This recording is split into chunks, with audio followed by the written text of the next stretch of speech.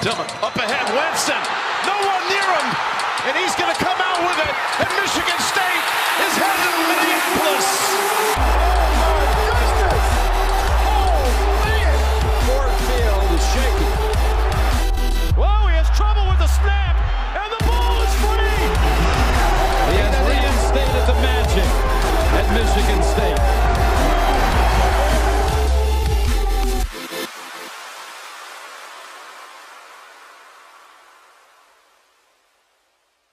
Hello, everybody. You are listening to a somewhat disappointing episode of Spartan Crazies after Michigan State goes and beats Davidson on Friday and loses to Duke on Sunday. So today we actually have a special guest in 24/7 Sports, Justin Thind. So he's going to come on and we're going to kind of just, talk about whatever because that's what we do here. So Tim, if you want to go ahead and take it away, my friend, go ahead. All right. Welcome back, everybody. And also welcome to Justin, who's here with us. He's going to give us some takes that Ryan and I otherwise couldn't. And we're even going to talk a little football there at the end because I'm sure people, are looking forward to football a little bit more now. And of course, we're going to project basketball going forward, but we're not going to get too crazy into it. But first off, Justin, welcome to the Crazies. It's good to have you. Thanks for coming on, man. Yeah, appreciate the invite. Happy to be here. It's good to talk about MSU hoops a little bit and kind of rationalize everything, and then look forward to the off season and then football at the end. Sweet. All right. Well, I mean, you guys are degenerates like me. I'm like, the second we lost, you kind of go through the stages of grief. But then it was like, oh, man, what's the roster next season? It's like your gears are kind of moving like Right. that. So that was one thing that I was thinking about right away. We'll talk about that, of course, because that's what people are talking about literally on Twitter right now. But first, let's talk the tournament. Funny enough, this tournament, I don't feel good saying this. It went literally exactly as I predicted. I mean, I knew Davidson was going to be down to the last second. And even though there was, just some funny business with fouls there at the end, I mean, it was a close game, front to back. And MSU gets the dub. I think that they should have gotten the win there. I think that they're a better team. I think that whatever you want to say about the game, MSU deserved a win, in my opinion. And, Davidson, you could tell they could play. They shot over 40% from three. Their big dude was kind of getting what he wants. In the end, Michigan State is a bigger team, probably a little more athletic team, and they got the dub. Do you guys want to talk much about Davidson? I don't really feel like there's a whole lot to talk, but go ahead. Go ahead, Justin. Ryan. Okay, yeah, go ahead. Okay. So, I mean, I don't know. This game kind of went how I expected it would. Besides the Joey Hauser just exploding, I mean, I didn't see that coming. But I figured Davidson would get theirs. I mean, they were going to hit some shots. But the Hauser thing, man, I did not see him going off for 27. I knew it was a good matchup for him because Davidson just isn't super athletic. But I thought that was nuts. But this team, I mean, down the stretch, MSU shot the ball pretty well, like towards the end of the year, and it kind of evened out after they just went completely cold for a few weeks. But yeah, I don't know. I think Davidson won as pretty much everybody expected. I didn't really have any crazy takeaway from that game. Yeah, I just kind of thought that the staff did a good job the days leading up to that game and kind of breaking down some of those intricate sets that Davidson likes to run on offense. And I actually thought that Davidson would have more open looks from three than they did have. I know there were a couple breakdowns. I think two of them were Hauser's fault there in the first half, but you can't be mad because of what he did on offense. And then I believe there was one breakdown in the second half. So if you're looking at just a handful of breakdowns from three against a team that runs just such a great offense like Davidson does, I think you take that as a big win. Michigan State was willing to let Davidson's big man feast a little bit down there, but they were not going to let Davidson get hot from three. And they actually did a better job in that regard than I thought they would. So just got to give the staff credit there from a scouting angle. I couldn't believe that. I couldn't believe the amount of Davidson fans that were at that game. Like, I know it's close, but like they don't have like a massive, huge following. So it was like, I mean, you had Duke fans there too, so it was basically like a road game. It was nuts. I couldn't believe the difference in crowd there. Yeah, I think that was one thing I also noted, Ryan, and you saw tweets about the Duke fans did in fact stay to cheer for Davidson, as Ryan kind of pointed out last week. But I totally agree with Justin. I mean, it would be unfair to talk about this game without mentioning Hauser, but also, I mean, we pointed this out in our preview. The Foster Lawyer thing was going to be a double-edged sword. They neutralized him. I don't know if people knew this. He was their leading scorer. I mean, he's second team all conference in their conference.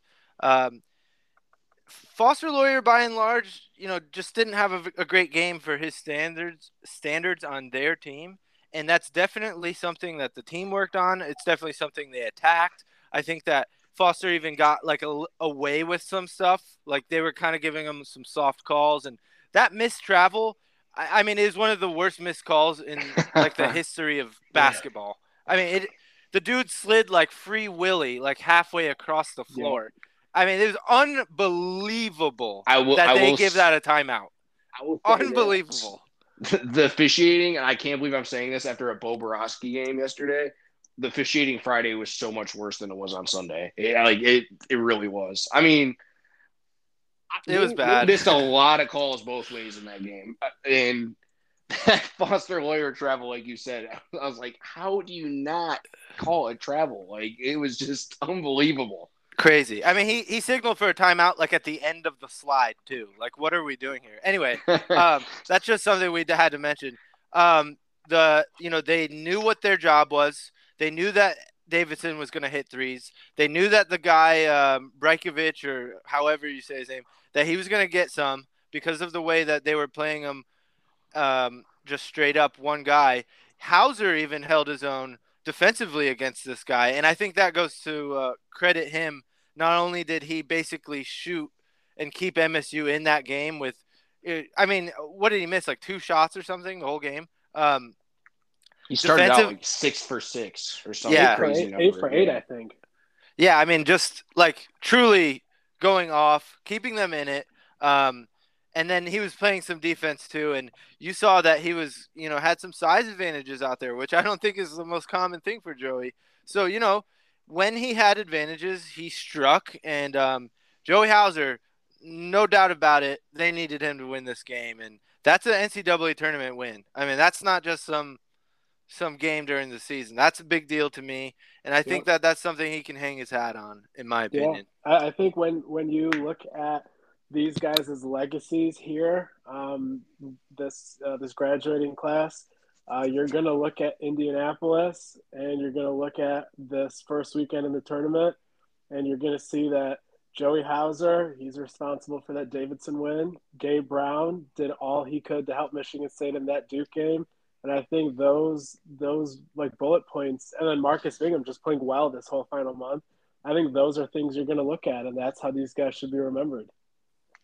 I absolutely agree with you. I said before the Duke game, like if they won, they completely flipped the script on the narrative they had for their career. But I think they did enough in like the last month that they're looked at as in a positive light compared to like what we thought like right after that Michigan and Ohio State game, where it was just a straight up disaster. But I think that they at least, kind of salvaged their legacy per se, I guess, in this last month.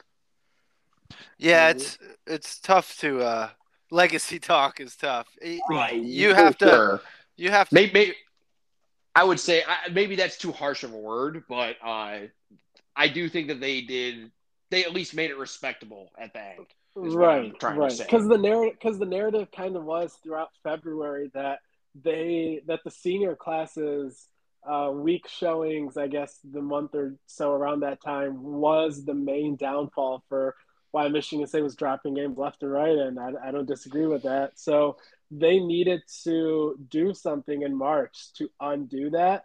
I don't know if it makes up for kind of them fading in February and being the reason that Michigan State fell to a 7 seed. I don't know if it undoes that, and maybe Michigan State isn't playing Duke if those guys showed up in February.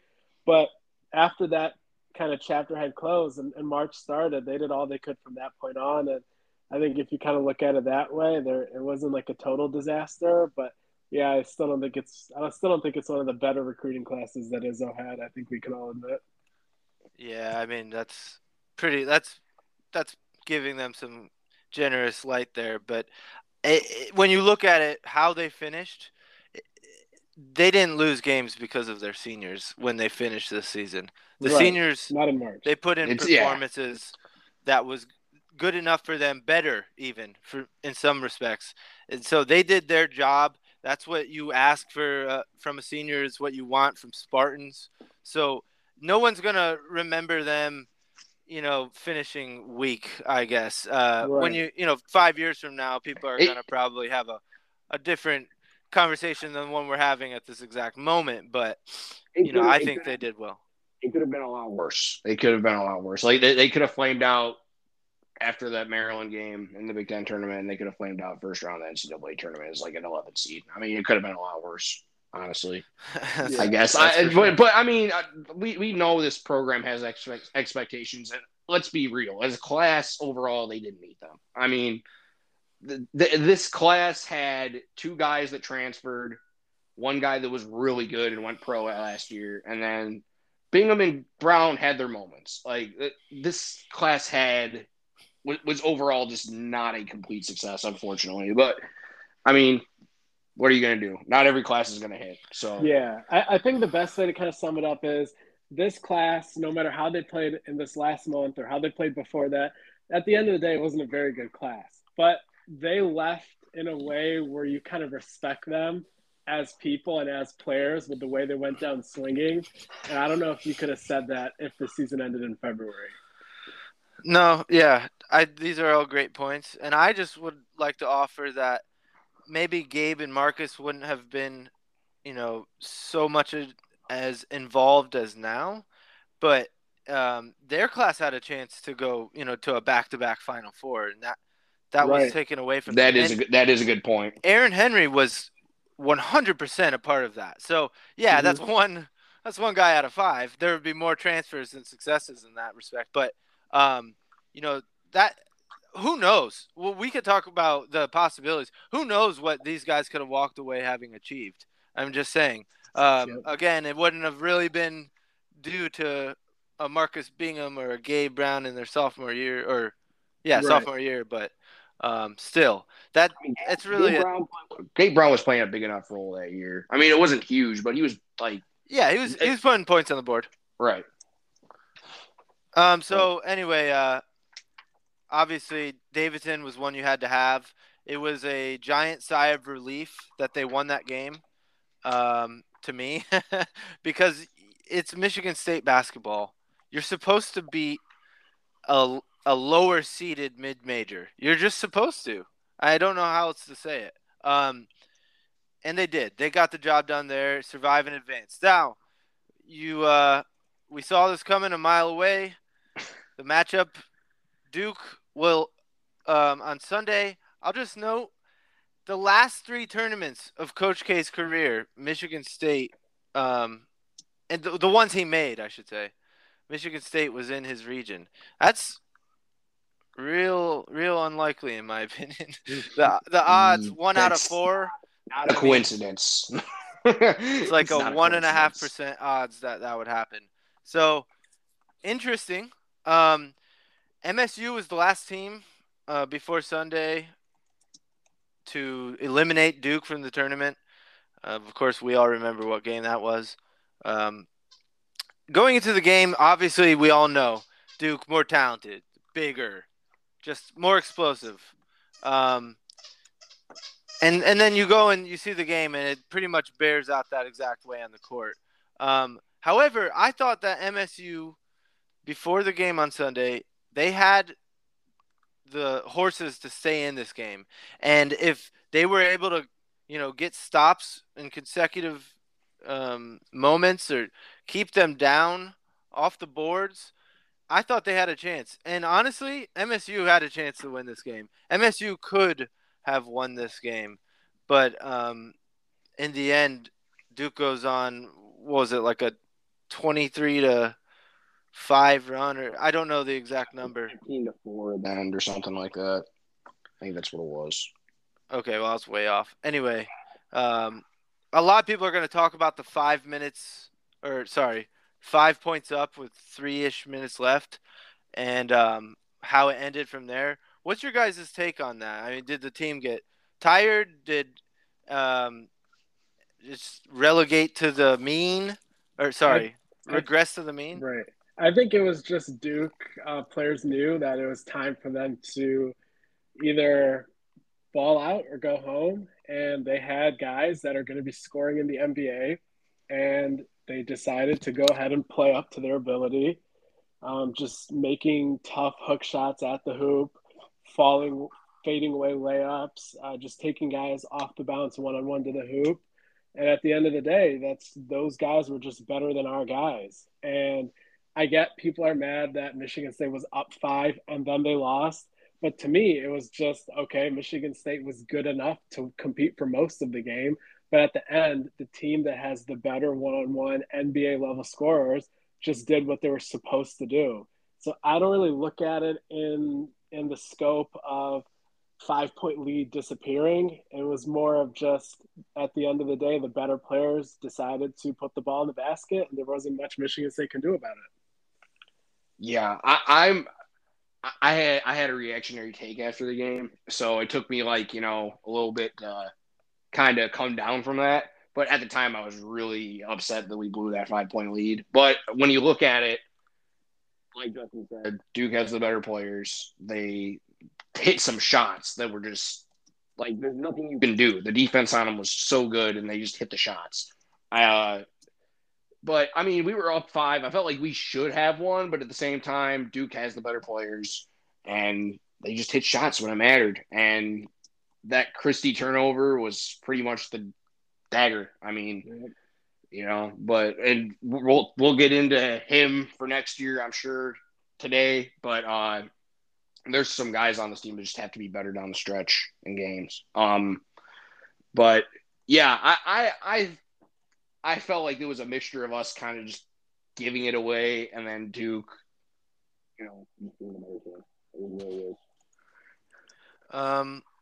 these are all takes that you could definitely say that there's no right or wrong answer. Whether Michigan State should, in quotes, have won the game when they were winning by 5, that's literally just a subjective argument. Like, we could do that all day, but obviously there's more NBA potential on that roster. Obviously, when it comes to, just, hey, put the ball in this dude's hands. He's hot. He can take it on anybody on their team. And the finishes, man. I mean, this game, you look at the 2-point field goal percentage. Michigan State, 37%. Duke, 63%. I mean, we're nearly double.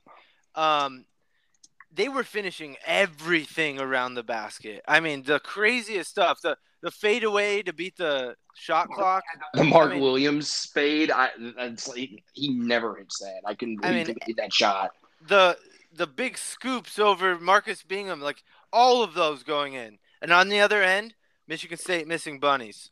And I think, as any Spartan fan knows, watching that game, Michigan State's missing some of the easy ones. You're thinking, you just can't in this game. Like, this is the game where you can't miss those. And it all just kind of added up. And, of course, Michigan State, they're going to get less free throws than Duke. Duke, over the years, they use their athletes to drive it in. Coach K knows that's going to work against Izzo. They're getting the calls. Obviously, I mean, there was a play where Duke got 3 touch fouls and just rapid. I don't know what was happening, but it's hard to watch that and not just roll your eyes. I don't know if you guys recall the play. The 3 foul possession. I mean, and it was they were just okay, we got to call a foul real quick. 3. I mean, the play was just unfolding. That literally put them in the bonus too. Those two I know. fouls. It was like, hey, let's get into the bonus real quick. And so obviously you're just rolling your eyes, but MSU, they shot nearly perfect from from the free throw line, 50% from three. In the end, it's just a couple of 50-50s, a couple of finishes around the basket. You could have maybe won that, but the more talented team ended up taking it away. I think you can be proud of the effort that MSU gave. You can be disappointed at the same time that they weren't able to win. You can point toward the regular season and say if they had done better, they don't play Duke in the second game. There's a lot of ifs. But the one thing that really, really, really bears out, and I come back to it repeatedly on this team, this is the worst defensive efficiency team of Izzo's KenPom era. I mean, even worse than last season. They just had that terrible stretch, which absolutely killed. I think their defensive numbers in February. I think that's part of it. They give up 85 to Duke. They give up over 70 to Davidson. There's a glaring issue. This team has not had a front court presence for the last 2 years, and lo and behold, it's the two worst defensive teams Izzo's ever ran out on, onto the court. So I think you've got to sit and point and look at the guys who are playing in the front court and think maybe they need something new. Maybe they need somebody that can get stops, because a couple of stops in that Duke game, they're dancing. They're ending Coach K's career. I mean, the perimeter did their job. They could have made some baskets, but I mean, there was how many baskets in a row where Duke just drove and got the finish? It felt like 6. I mean, they were just at will. It was luck if they missed, it felt like. So I think this is a perfect segue. A lot of people are looking to the roster next year now that the season's over. You're thinking Gabe Brown looks like he's gone based on the Twitter statements. Marcus Bingham, that's looked pretty bleak from the jump. On this podcast, we've just basically assumed he's gone. Mady Sissoko, is he going to be ready to just anchor a team that wants to hang banners? I don't think so. I don't think anybody thinks so.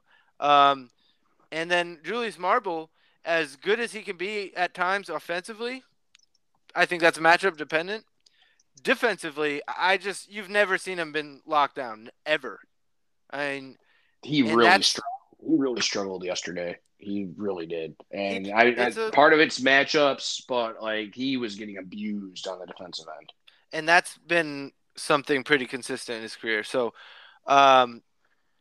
Justin, you don't have to, go too deep into this, but you tweeted today that MSU is active in the portal for a big. Yes.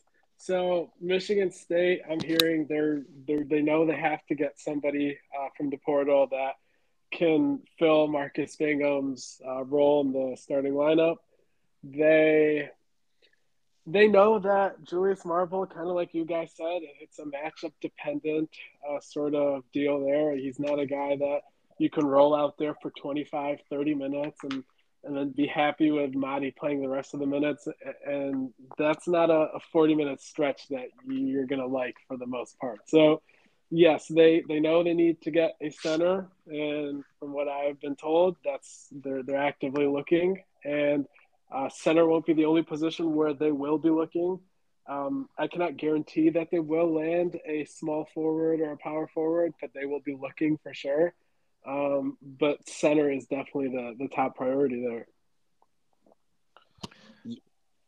I don't think, they need to go get a center because you can't roll into next year with Marble and Sissoko. And I like Jackson Kohler. I think he's going to be a really good player, but I don't think he's ready defensively to handle big minutes in the Big Ten next year. It's going to be a huge adjustment. He's going to be a really good offensive player, but defensively, right. I'm not sure, how he's going to fit in.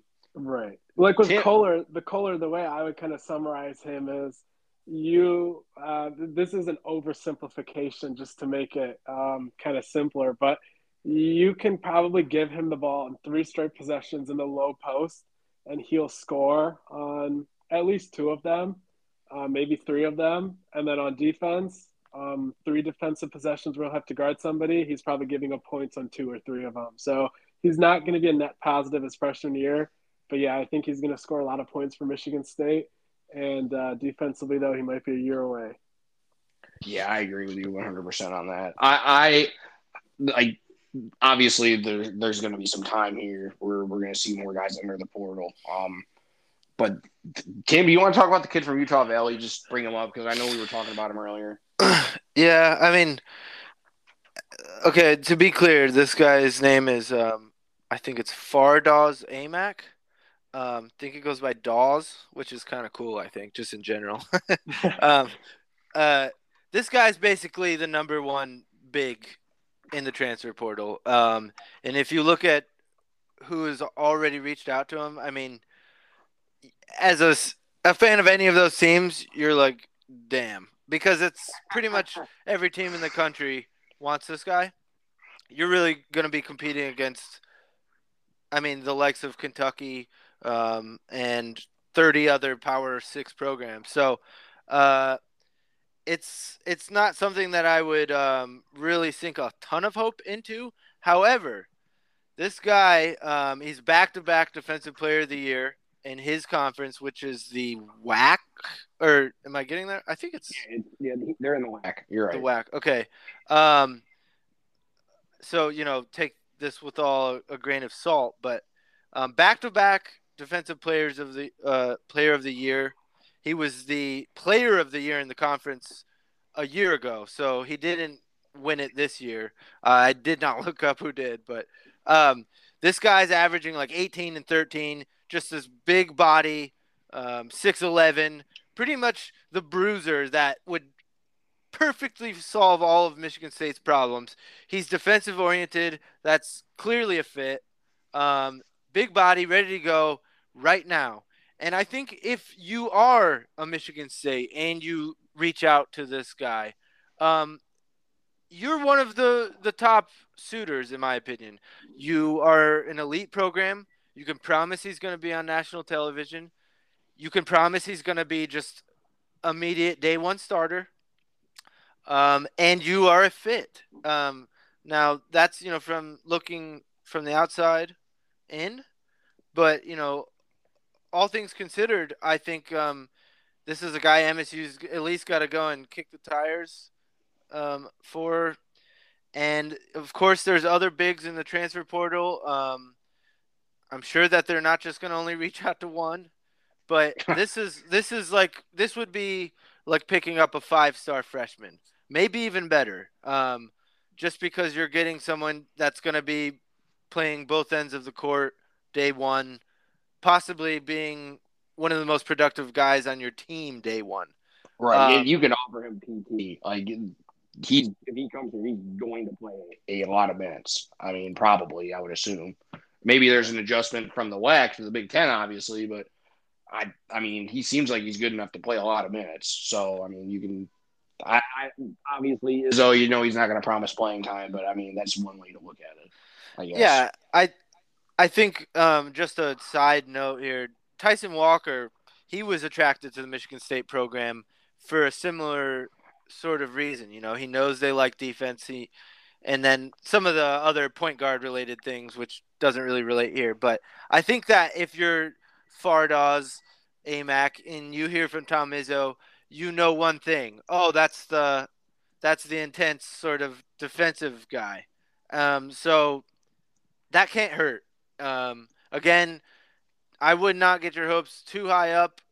This is a laundry list of teams going after this guy, but gosh, this is like Marcus Carr last year with suitors. Honestly, yes, in terms of how many teams wanted him, yeah. But in terms of, this would be a home run. This could be, the difference of banners. If I'm putting it simply. So, again, I'm already getting my hopes up. I'm trying to shoulder that for you guys. This would be big. So keep your eyes peeled for that guy. We'll see. There's going to be hundreds more players entering the portal too. So we'll see what happens. They're going to have a wealth of options, I think. of guys they can choose from. And for all the same reasons I just listed, MSU is going to be a desirable destination. They can offer a lot, and I can't speak for all the other teams. I'm sure there's a lot of teams that can say this similar thing, but not all of them are playing in the Champions Classic, are they? They're not on ESPN like 5 times a month. Not all of them. So, it's just something to consider. I might be exaggerating that ESPN number, but it's exciting if you're thinking about the team next year because we can segue into that. Honestly, you gotta like the perimeter of what's returning. Those guys are going to be defensively holding their own. Other than Hogard, you've got some good shooters. Jaden Akins is just – if there's some guy you can circle and go, this is going to be the dude that explodes, like, to a different level. That's the dude I'm keying in on. And a lot of people are thinking Hogard. I think we're just going to see Hogard grow consistently. That's my take. Jaden Akins is just somebody I feel is just ready to just take off. And that's got to be exciting, especially if you're a Gabe Brown, what's the word here? Disenthusiast? Let's say not a lot of people love the fact that he sits on the wing and he's not great at handling the ball. Jaden Akins is proven that he can shoot the ball pretty well. He ends the season at 38% from 3. I'm going to say that that's surprising to me. I will let you guys take the floor. Go ahead, Justin.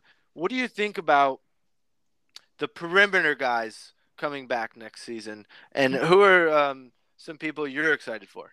Yeah, I think you're definitely right about Akins there. He's a guy that is going to go from his freshman to sophomore year, and a lot of people believe that's the biggest jump that a player makes. And he's going to be a guy that he's going to lock down the other team's best perimeter player. He's a guy that brings all the intensity and energy you want.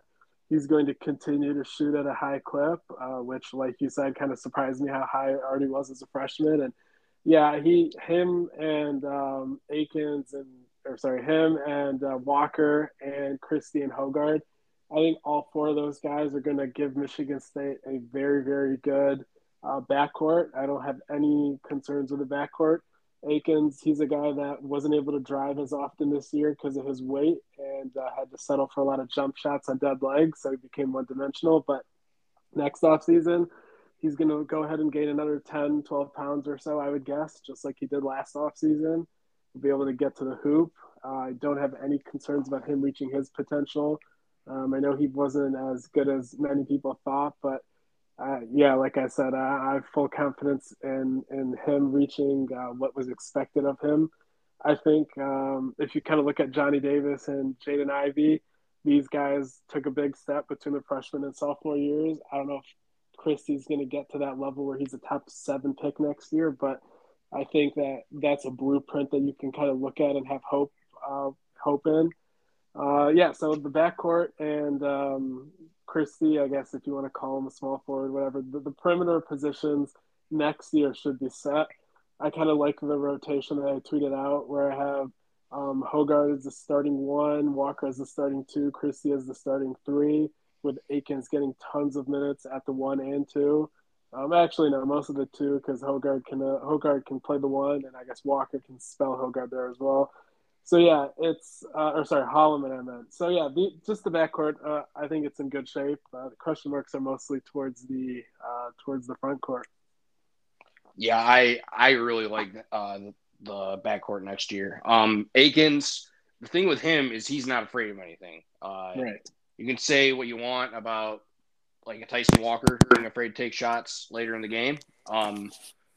Akins is not going to be afraid to do that. So I think he's going to take a massive jump next year. So I agree with you, Justin. I know I've been kind of looking at Keegan Murray, Johnny Davis, those guys as kind of a blueprint for Max Christie next year. I think he's going to be used to the Big Ten grind. I think that it wore down on him this year, obviously. Like his shooting numbers just massively declined once he got to February. So I think he's going to have a big year next year. And Tyson Walker, if he can just, shoot more, have more confidence, he can be an all Big Ten type player, really. I mean, he obviously at Northeastern, it's different, but I mean, he was able to score there. He was Defensive Player of the Year there. He's got potential to be like an all Big Ten guy. We'll see how that works with minutes, obviously, because there are a lot of guys that in the backcourt that can play. So, and then Hogard, self-explanatory. I mean, the guy is just like Akins, has no fear in the moment. If he can somewhat develop a jump shot, that's a big if. I think that he can take a decent step again next year. I thought that he obviously really improved this year. And that was without much of a jump shot. So if he can do that, hit the gym this offseason, which I'm sure he will, I think he has a chance to take another step next year. Okay, so we're all in agreement. I think it's pretty obvious that there's something to like on the perimeter there in the backcourt for Michigan State. It's going to be defensive. It's going to be athletic. They're going to be able to shoot. Hogard. Actually, let's see right now because we talked about this. He did technically improve his 3-point shooting. It's only at 22%. So if we can hope that let's extrapolate that to another. We're talking maybe up to 30. Maybe. Yeah, hey man, if you can get him up to 30, you can't completely play tum-tum near defense on him. So I mean, that's just the way it was later in the year, man. They just completely sagged off him because they knew he wasn't going to hit a three. I think that you could see that Hogard has that drive, and I think that it doesn't take a genius to point out like, hey man, you want to do this for a professional career. Like, you need to get into the lab and figure this out. So I actually would think it's crazy to bet against this guy at least getting a serviceable jumper. But that's not me saying I think that it's pretty. I just think that it's functional, and he needs like some sort of shot doctor or something. I don't know, who Michigan State goes to. Justin might. But somebody needs to, over the summer, this dude should just be sleeping with his elbow in, jump shooting form. Anyway, let's talk front court. We talked about it. We touched on it. Obviously, they need somebody. Ryan has even alluded to the possibility that there will be some departures other than Marcus Bingham. I don't know if Ryan cares to comment. But, go ahead. That's just speculation. Obviously, I don't have any inside info on this. But I wouldn't be surprised if Sissoko hits the portal. We'll see what happens. But I just thought that he didn't take a big enough jump this year, compared to what we were hoping for. Obviously, I mean, he barely played.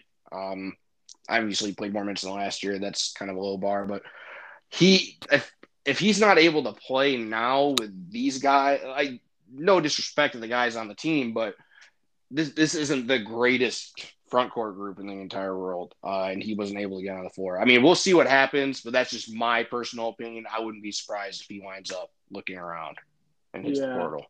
Yeah, I would just say that a lot of fans, I see them say, especially in the replies of my article today where Michigan State was going to be pursuing portal guys, some people respond to this thing, but what about Mady?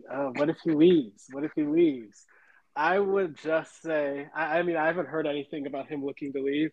I would just say in a general sense, whether it's football or basketball, you never want to prevent your roster from getting better just because of your sentimentality towards some of the guys on the roster. I'm not saying anybody should be processed out or anything like that. I'm just simply saying that you cannot worry about how somebody might feel if a better player comes and starts in front of them. And if that player feels inclined to leave, then that is their right. And I don't think that as a fan, you should be saying, oh, I don't want a center to come in because of anybody that's currently on the roster. And I would just leave it in that general sense. Yeah, I agree 100% with you. I like Sissoko, obviously he was a top 40 recruit, but I don't know, man. I just haven't seen the development. I understand he's only played basketball for what? This is like his 5th year playing organized basketball or something like that. But I just didn't see the jump this year. And we'll see what happens. That's just what I think might happen. I don't know anything, like I said, but I wouldn't be surprised if he's not on the roster next year. I think this is an important thing for us to talk about. Not that we know anything, but it's an important position next year. This is a guy that was a top 50 recruit, or am I misremembering that? He was top 40. Yeah, so there was a reason that everyone was excited. He's got these dimensions. But the one thing that's just so obvious when he plays is it's like this guy doesn't really understand basketball, and that is me being unfair to him. Of course, he knows the game, but we're talking at a essentially just under professional level of basketball. You can be big and not understand the game at a just under professional level. That's something that I think is fair to point out.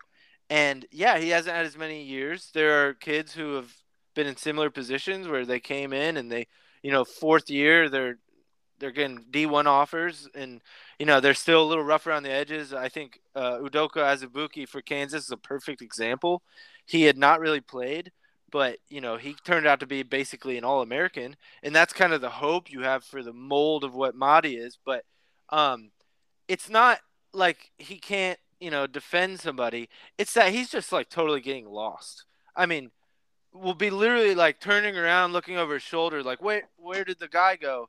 Or just doesn't understand the set because he doesn't understand basketball at that level yet. And maybe he had 6 more years, if that was a thing. Sure, because there's something there in terms of his dimensions, and you've seen when he brought that spirit against Purdue what it could look like, but there's just too many ifs there for me. And one other thing that I think is really important here that I was kind of thinking about today is Mady has, the Michigan State basketball team, that's like his family in America. He doesn't have really anyone. He came over from Mali, I believe, and he's really been embraced by Michigan State. Not to say that he couldn't go to another team and feel that way, but this would be for him to depart from this team. I feel like it would be a little harder than an average kid from America who is going to transfer to this school from that. I think this one would hurt me in a little deeper way in that regard, but I do agree with Justin. If you just can't play at this level, then maybe you just can't, and maybe Izzo can set something up for him so he's well taken care of. And there are definitely teams in America that would take Mady Sissoko. It's just I don't know if he can be the player that MSU hoped him to be. And I mean that honestly, I don't know. It's not looking great. That's a good point on MSU basketball really being some of the only family he has in the States. I didn't think about that aspect, but he's DK, our buddy said Cliff Amorier is everything he wishes Mady Sissoko was, and I thought that was a really good point. Obviously, Amorier, I'm sure, has more basketball experience, but that's the guy you really wish Mady developed into at this point. But we'll see what happens, man. I mean, he's got an off season if he wants to come back. So, but I would not be super surprised if he's some of the attrition this off season. So, figured we'd get that out of the way before we move on. Okay, let's talk. We haven't even talked about Pierre Brooks. I don't know if that's really fair, but he's not a part of the front court. So, Pierre Brooks, I think there's a guy to. He's just the guy to keep your eye on because he's a guy I think that can take a step next year too. He didn't play the greatest competition in high school, and I think that obviously this was a huge step up for him. I think he's going to be a really good player. Maybe not next year, but the year after, I think he can take a huge step. So that's a guy to keep an eye out on. Yeah, you really see what could be there. A diamond in the rough for now. But, Julius Marble, I mean, it's really those are the centers on the team. And if we talked about Jackson Kohler, um, I don't know if people are speculating if he's going to be on the team. I don't know anything about all that, but I do think Marble could be a backup center that comes in, and there are matchups that he could be good. But I think it would just best be served like 10 minutes, a game, or 15, up to 15 if there's foul trouble.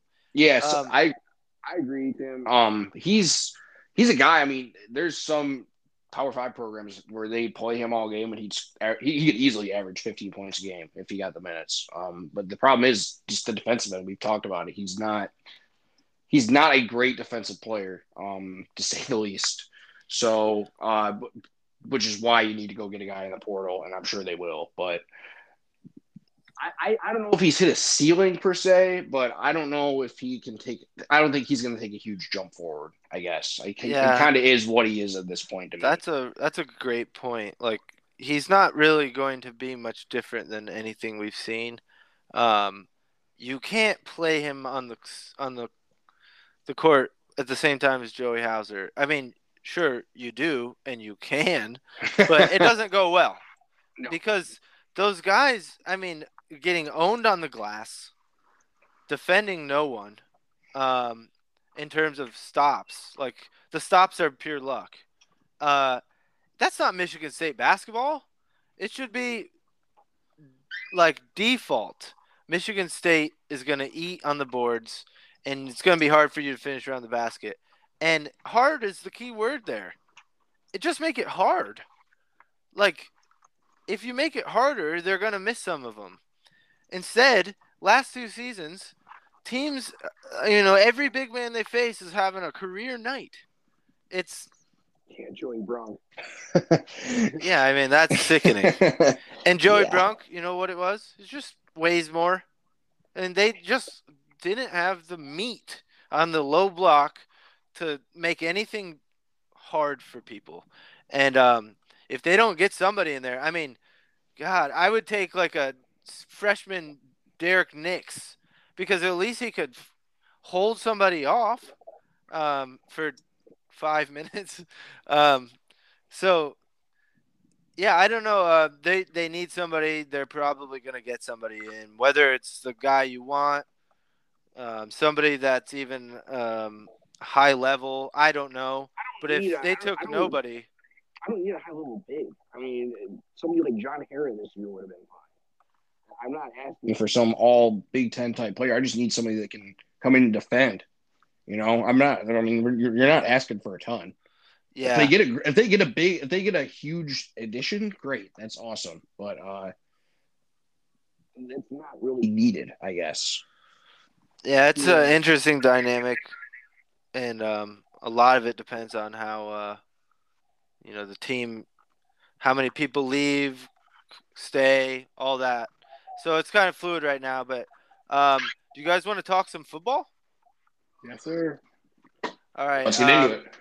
Go ahead, Ryan. Take it away. All right. So obviously spring practice started last week, and there's a lot going on.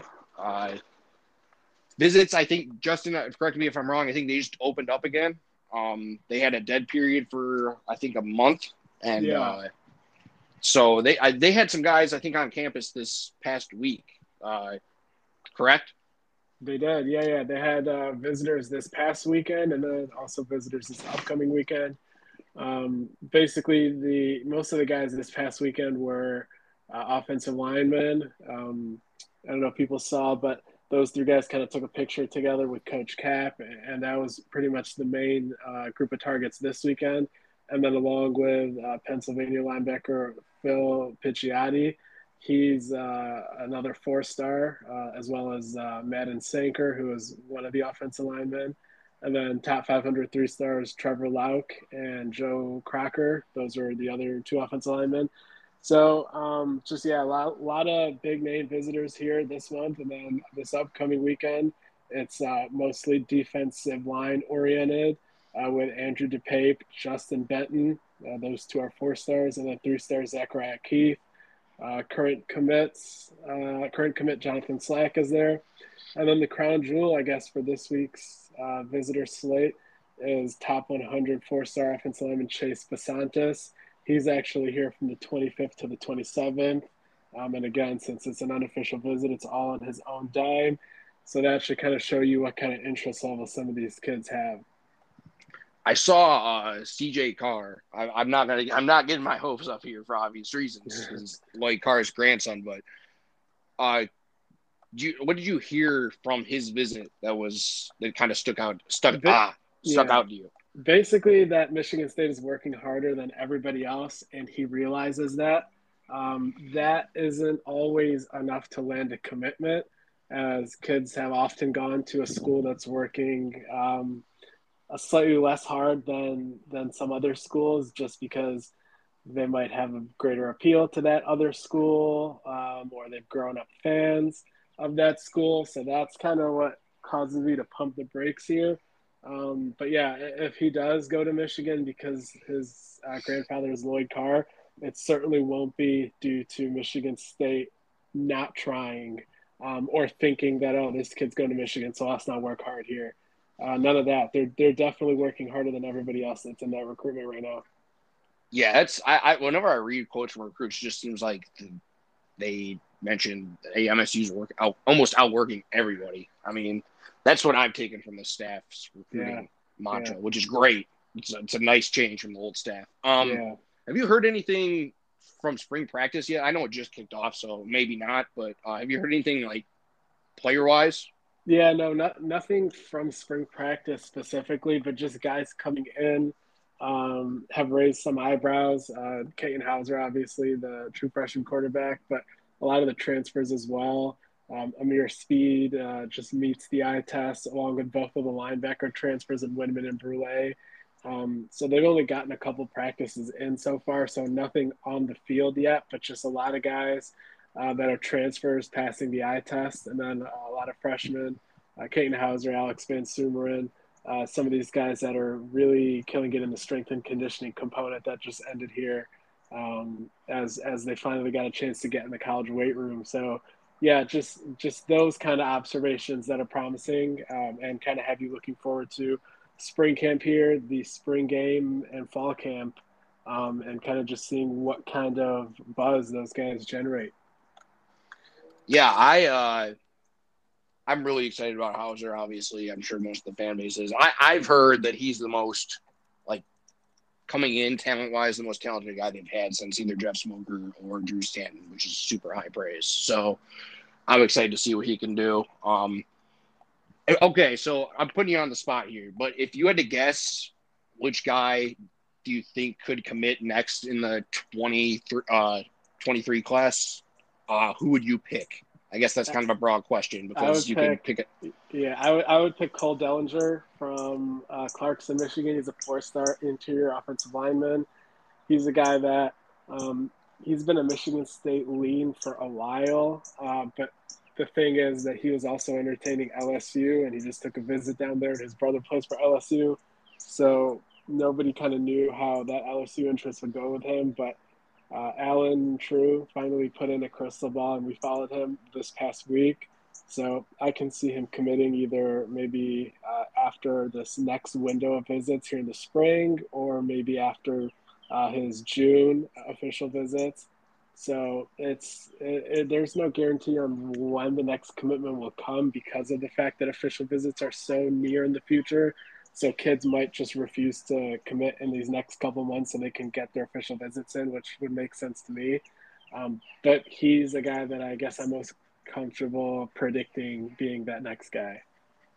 Yeah, I had one more question. Jalen Thompson, seems like he's kind of dragging the process out, which obviously there's nothing wrong with that. But do you think he's going to wind up at MSU, or the longer this drags out, do you think it kind of bodes negative for him winding up at MSU? Yeah, I think he's a guy that's not like a surefire elite blue chip guy like an Enow Etta type. So he's not like an auto take for the entire window. Right now, he's obviously a take and they want him, but maybe if he kind of pushes it off another 3 or 4 months, and there's a guy like Zachariah Keefe who starts to think about committing. I don't know how much Jalen Thompson clears a guy like Zachariah Keith, where they tell Zachariah not to commit. So that's just kind of, it gets tricky as the window goes on. But I think if he commits here in the next maybe 2 or 3 months, that Michigan State will take him. But it's also not an open and shut case, as Michigan is making it challenging. And I guess that's kind of part of the reason why he's dragging it out, is it's not just Michigan State running away with the recruitment. But yeah, he'd probably be wise to decide here in the next, I'd say, by the summer at the latest. Yeah, I figured that was the case. I do, but I do want him to actually get the ball moving, because it seems like they're just in and out a ton of defensive linemen. So right, like if Ron Burton was still here and they didn't have all these guys in the South that they had shots with, he would be a take all the way through signing day. And it's not a knock on him that he probably needs to hurry up. It's just they're in with a lot of guys that, like Zachariah Keith, I know 24/7 we have him as like a mid 3-star, but another site on 3, they have him as a top 200 player. I believe at one point he was even 109th. So like these are also guys that even though they're not in-state guys of interest to like a lot of fans, these are guys that are up there and equal to a guy like Jalen Thompson. So that's really the only thing there. It's not a knock on Thompson. It's just Michigan State, since hiring Drew Jordan and Marco Coleman, have just been in a different category of guys that are reciprocating interest to them. Yeah, I couldn't believe the interest that poured in once they hired Jordan. I mean, I knew it would be a big hire, but it's like constant. Seems like top 300 kids just trying to come and visit, which is awesome. Speaking of Jordan, did you hear anything about? I know he's been having NFL guys on campus. Have you heard anything like positive reaction from that? So far, I think it's just been like 2 or 3 guys, mostly Michigan State guys. But I think this upcoming weekend, the final day of his nose tackle retreat, coincides with the first day of a lot of these kids that are visiting on campus. So I think maybe after this weekend, we'll start to see what kind of impact that has on recruiting and how it plays into things. Okay, yeah, I like I said, it's just awesome to see so much interest with all these defensive linemen. I mean, I'm just not used to this. I've followed MSU recruiting for a long time, and never have I seen this many top prospects just flooding the campus, which is awesome. So, but yeah, Tim, did you want to add anything else? I think we can wrap this up here pretty soon. No, I think that this season was, I'll give it a B-, or is that being too good? That is what I was going to say too. B-. It would be my grade I give for this year. If you consider like the expectations, I guess, because in general it was pretty average, but yeah, it was a great and surprising football season. At times a fun basketball season, at times a very unfun basketball season. But in the end, I think that MSU fans have it better than most still, even during a season like this. So that just kind of goes to show you when they're up, which is coming. It's coming. It's just enjoy the ride. You have anything else to add, Justin, before we wrap this up? No, not really. Just thanks for having me on. It was kind of fun hitting that wide range of material for both sports. Yeah, thanks for coming on, man. We really appreciate it. Yeah, no problem. Sure. It's fun. You're welcome back whenever you want, or whenever we convince you to. Friend of the pod official now. All right, guys. It's going to be the last one of active sports games for a while, but it's always go green. Go white. Tillman up ahead, Winston. No one near him, and he's going to come out with it. And Michigan State is headed to Minneapolis.